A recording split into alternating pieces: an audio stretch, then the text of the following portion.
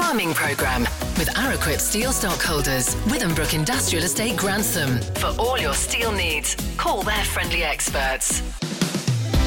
This week we meet Smart Cow, helping cattle farmers to predict new feed efficiency, methane emissions in the dairy sector and animal health status. We'll hear about a TV star's agricultural university bursary. The plan is to hopefully support somebody who may not be from a farming background or for who there are barriers to getting into farming, whether that's financial or location. And with another bank holiday tomorrow, therefore more walkers in the countryside, ask how to separate dogs and livestock.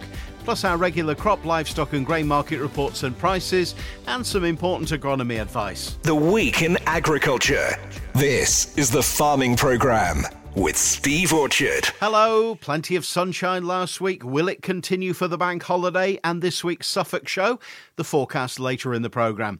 Yes, Suffolk show back on Wednesday and Thursday with a huge programme of ring attractions, trade stands, competitions, entertainment, the military zone, the farm discovery zone, Titan the giant robot, the Red Devils parachuting in, and plenty of opportunities to feed yourself and spend your money.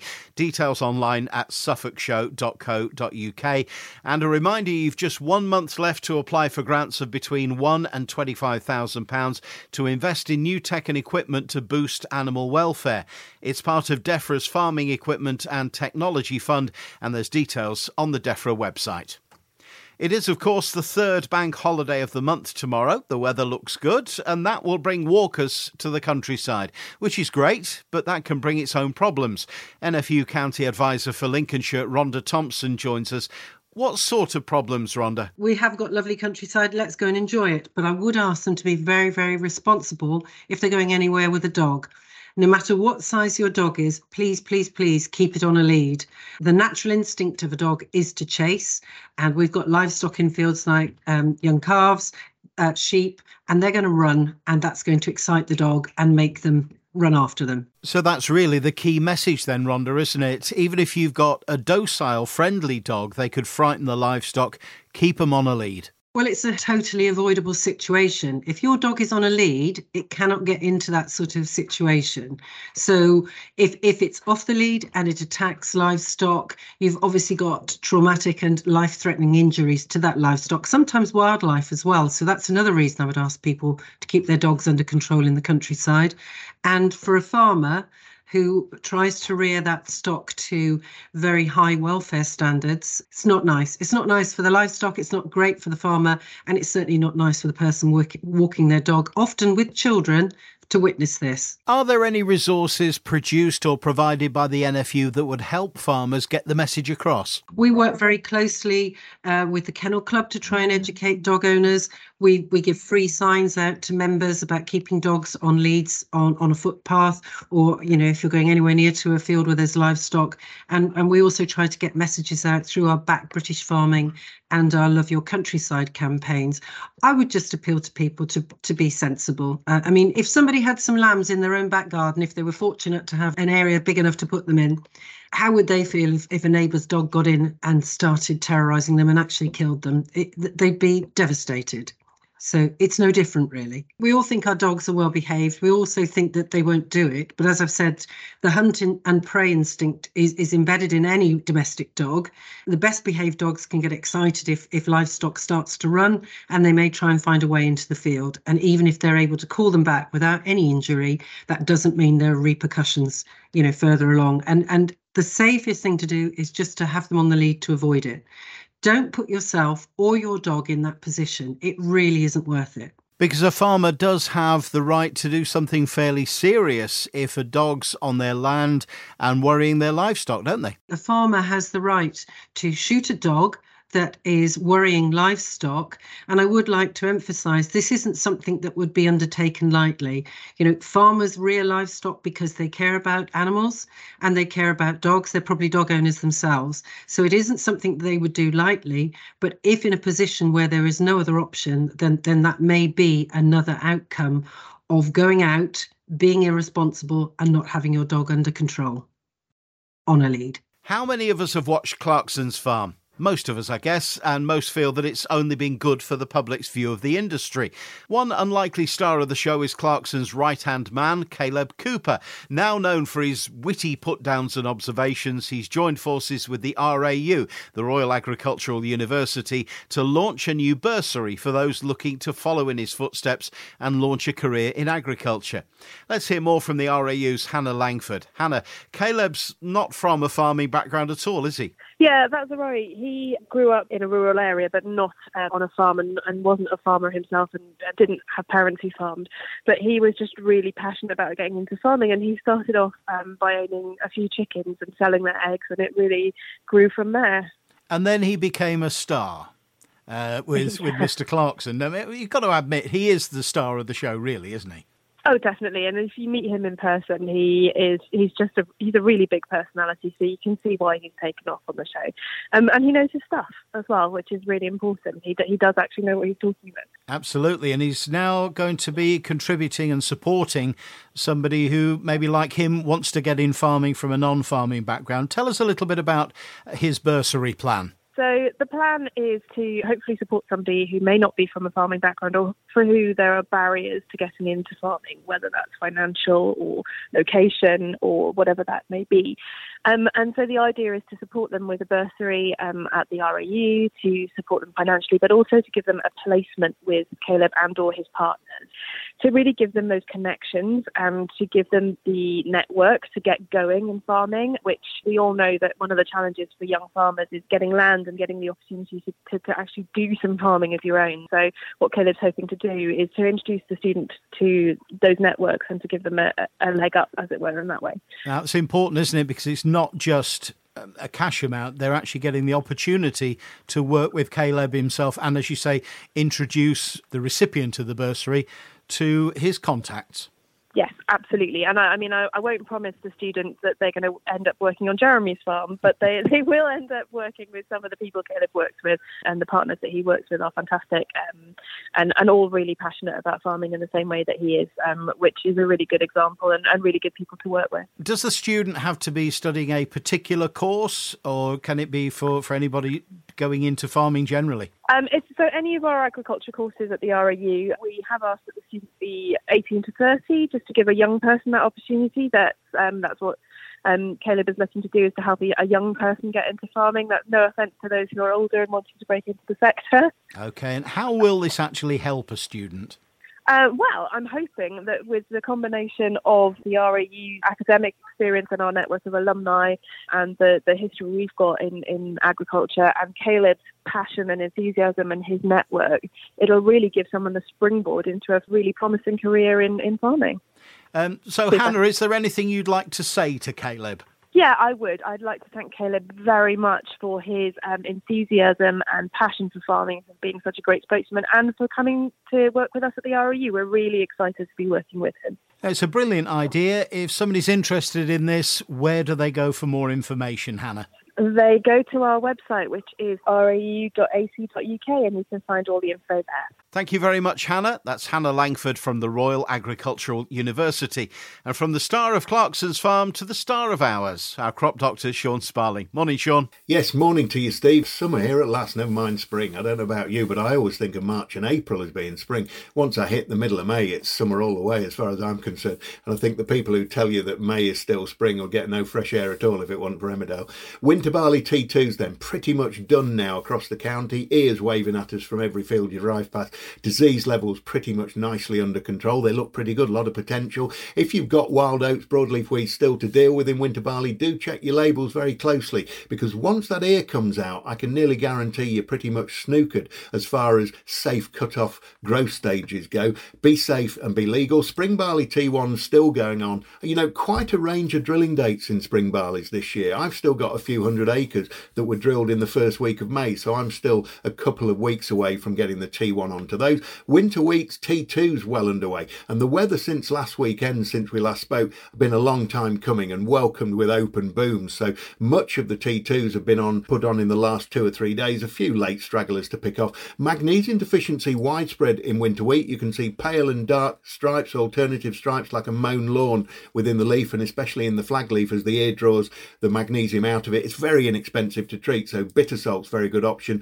and they'll also help you if there's a bit of sulphur deficiency there too. Disease levels vary by variety, but that septoria is definitely looking lively in the bottom of many fields, although this hot, dry week has made it look a little less threatening. Don't be fooled if you've still got your T2 in the can in the shed. Yellow rust too, lurking and lively. Yellow rust used to favour cool, wet weather. Hot, dry weather used to dry it out, but warm, dry weather doesn't seem to phase yellow rust these days. And if you look in the unsprayed areas of Insator, Graham, even X-Days, much higher levels of yellow rust than we're used to seeing. So try and maintain that T1 to T2 interval of about 25 days if you can, if you've still got your T2 to put on. Flag leaves out widely now, of course, and the boot's beginning to split in the more forward stuff. Growth stage 57 in a lot of mine now, so thought's beginning to turn to T3, believe it or not. Depends what you're after with T3, if it's a disease top-up or fusarium ear blight, but more on that next week. Just staying on wheat, you can't fail to notice the amount of grass weeds showing the mucky heads above the county's cereals as you drive about, but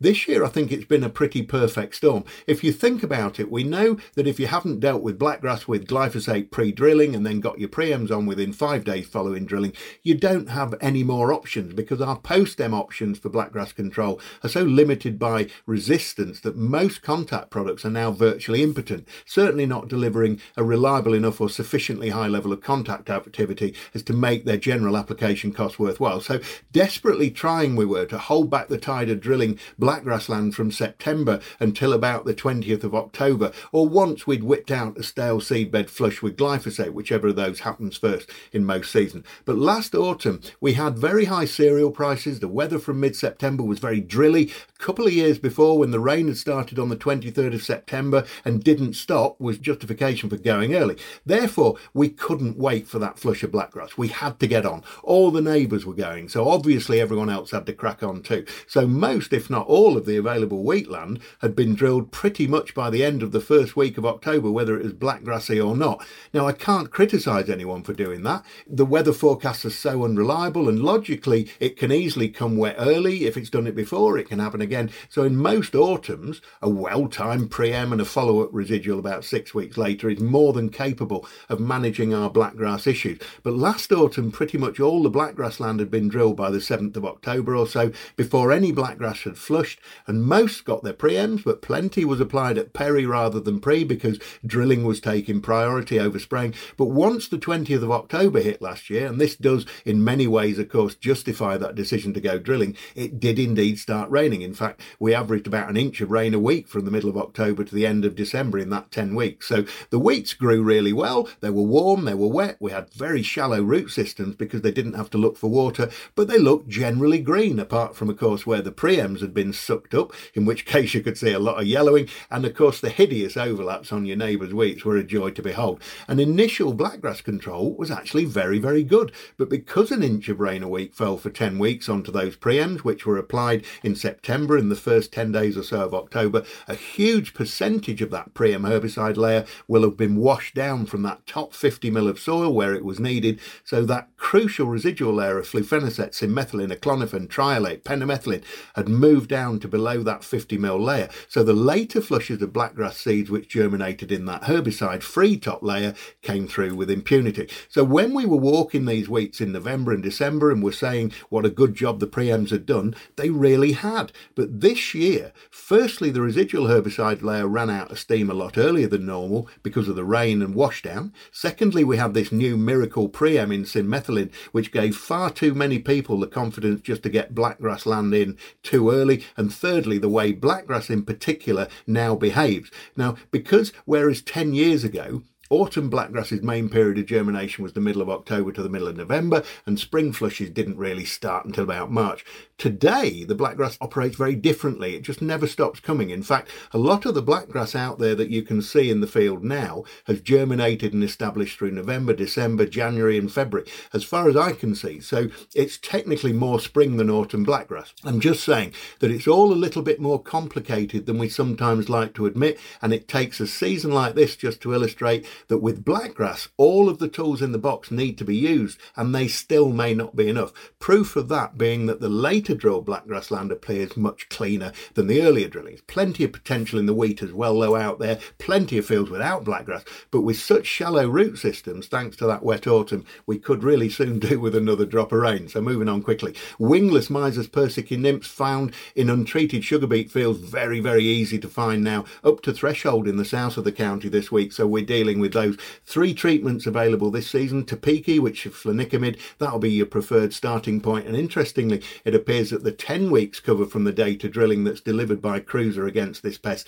is now being downgraded to closer to 8 weeks because of the wet weather, since drilling diluting its effect. So do keep your eyes open once you get into that 7-week mark after drilling with Cruiser dress. It's 1 wingless nymph per 4 plants up until you get to 12 leaves, but if you've got non-Cruiser dress beet, do stay alert now and get your eyes wide open every day in the field.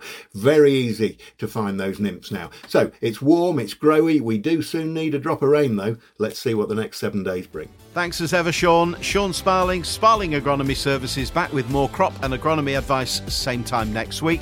Still to come today, an important new development for cattle farmers, Smart Cow, plus a review of the grain and livestock markets and prices and the weather for the week ahead. Next. The Farming Programme with Araquip Steel Stockholders, Withambrook Industrial Estate, Grantham, supplying the region for over 40 years. Cattle farmers, how do you predict feed efficiency, the health of your animals and their methane emissions? Smart Cow may help. Agrimetrics and collaborators are aiming to make it easier to find and use data so that the food system is better able to meet the challenges it faces. Welcome back, Chief Commercial Officer at Agrimetrics, Rebecca Geraghty. Rebecca, what challenges are we talking about? This programme and this project is a really big scale. And the challenge here was around how do you share data across many research organisations that are trying to collaborate, and they're trying to help. They're working together and sharing research on how to improve sustainability in the livestock sector. So it's all about sharing different data from different places and different farmers. And then what do we get as a result? So what's the solution to the problem? This project was called Smart Cow. It's funded by the European Commission, and it was working with 14 different research institutes across 9 countries. When you think about that, this is really complex. You've got a range of different research going on in different countries, in different languages. But actually, there's a real willingness to be working together and sharing that research so that the analysis that was generated could build off what had already been done. And it also was about avoiding duplication so that the data generated in one research facility could be used by others and they could build off that and collaborate together. So lots of data, lots of collaboration, which is brilliant to hear. But on a sort of practical basis, what kind of problems is it looking to deal with? They were looking at things like how could they look at new feed efficiency, look at methane emissions in the dairy sector and animal health status. So by integrating different data sets, it meant that they could increase the amount of analysis that was going on. A good example was where they combined data from different methane emissions sensors to improve the understanding of how the diet of the cow affects the release of methane emissions from dairy farmers. And so by bringing the data together and sharing the analysis, they can look at, as I said, better at predicting feed efficiency, methane emissions and animal health status. So it's working in all of those quite complex areas. There must have been some training to assist the users of this. Yeah, and that was part of our job, was to not only provide and build the data platform and the infrastructure and to facilitate the addition of the data and linking all that data together, but we wanted to leave the teams with the skills to be able to upload the data themselves, integrate the data, link the data. And so a big part of this was also providing a kind of knowledge exchange to those researchers in those research institutes as well, so that it has a legacy as well as a program. And although the project itself has come to an end, we know that as a consortium, they're still working together.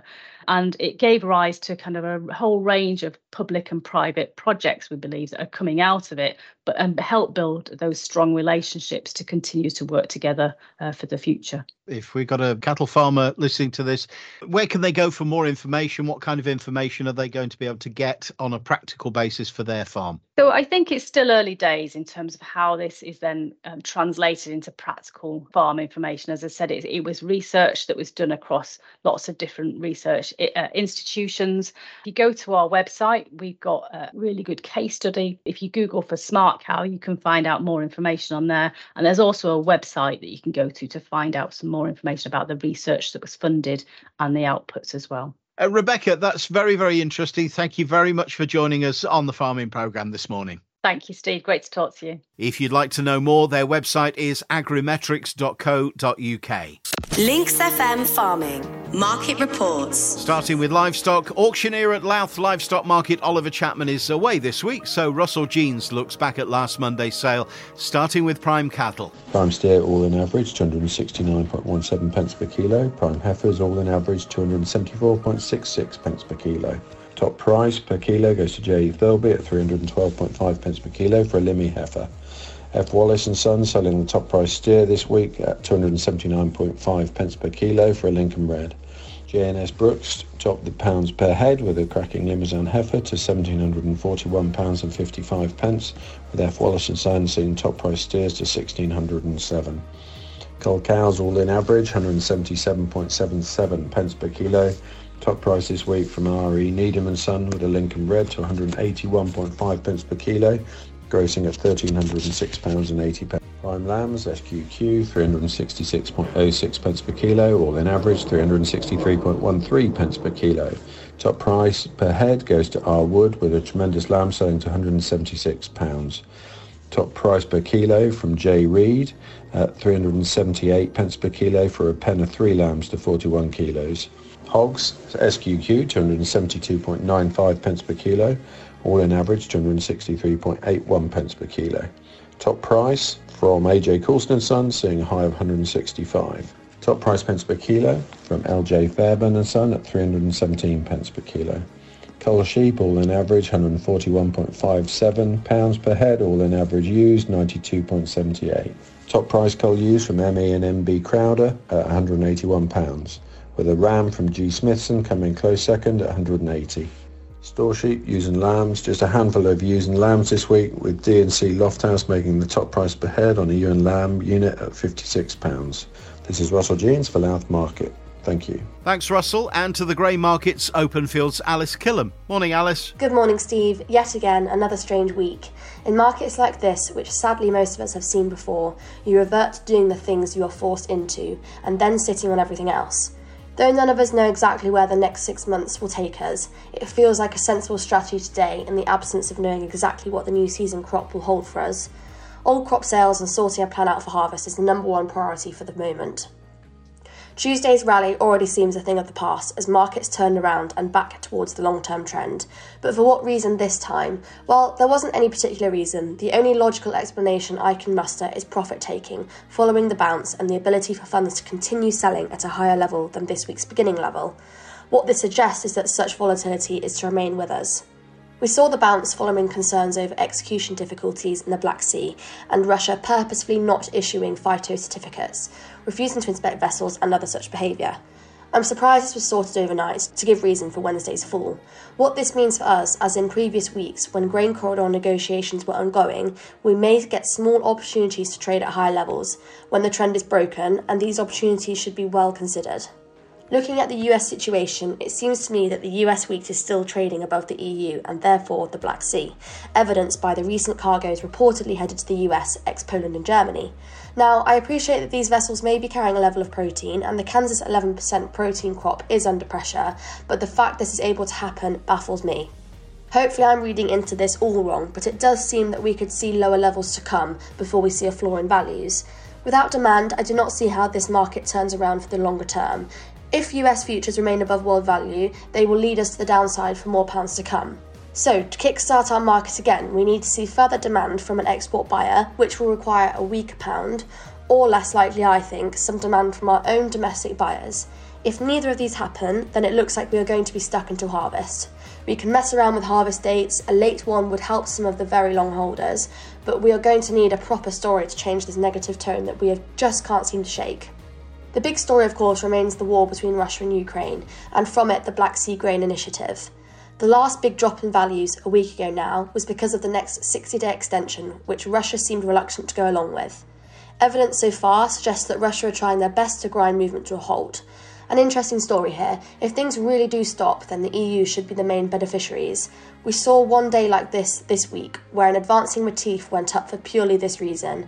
We need more days like this, please.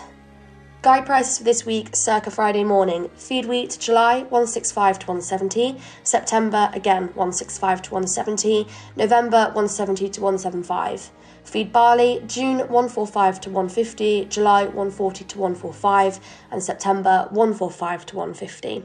Oilseed rate for this week is circa 330 ex-farm. That's all for another week. As usual, please call for firm values as the level of volatility is changing prices hourly. Thank you, Alice. If you want to get hold of our market reviewers, their websites are masonsandpartners.co.uk and openfield.co.uk, respectively. The Farming Programme. 5-day forecast. It's looking like the high pressures and settled, mild, dry weather will continue this week. Winds will be mostly from the north or northwest all week and hardly getting into double figures mph. A bit cloudy today with some light drizzle possible this afternoon, highs of 14 Celsius. Patchy cloud but plenty of sunshine for the rest of the week. Daytime temperatures in the upper teens and overnight lows down to 5 or 6 degrees. Next week, as we move into summer, we'll look ahead to cereals and Open Farm Sunday, the Messingham Show and the Wolds Tractor Run, and plenty more. The Week in Agriculture back next Sunday from 7 on Links FM, or whenever you like from 7 online, the free Links FM app, all podcast platforms, or ask your smart speaker to play the latest farming programme. And don't forget, all previous editions of the programme are available in the same way. Just tell your smart speaker the date of the show you want to hear. I'm Steve Orchard. Until then, sun hats on and have a great week. The Farming Programme with Araquip Steel Stockholders, Withambrook Industrial Estate, Grantham. BSI ISO 9001 accredited.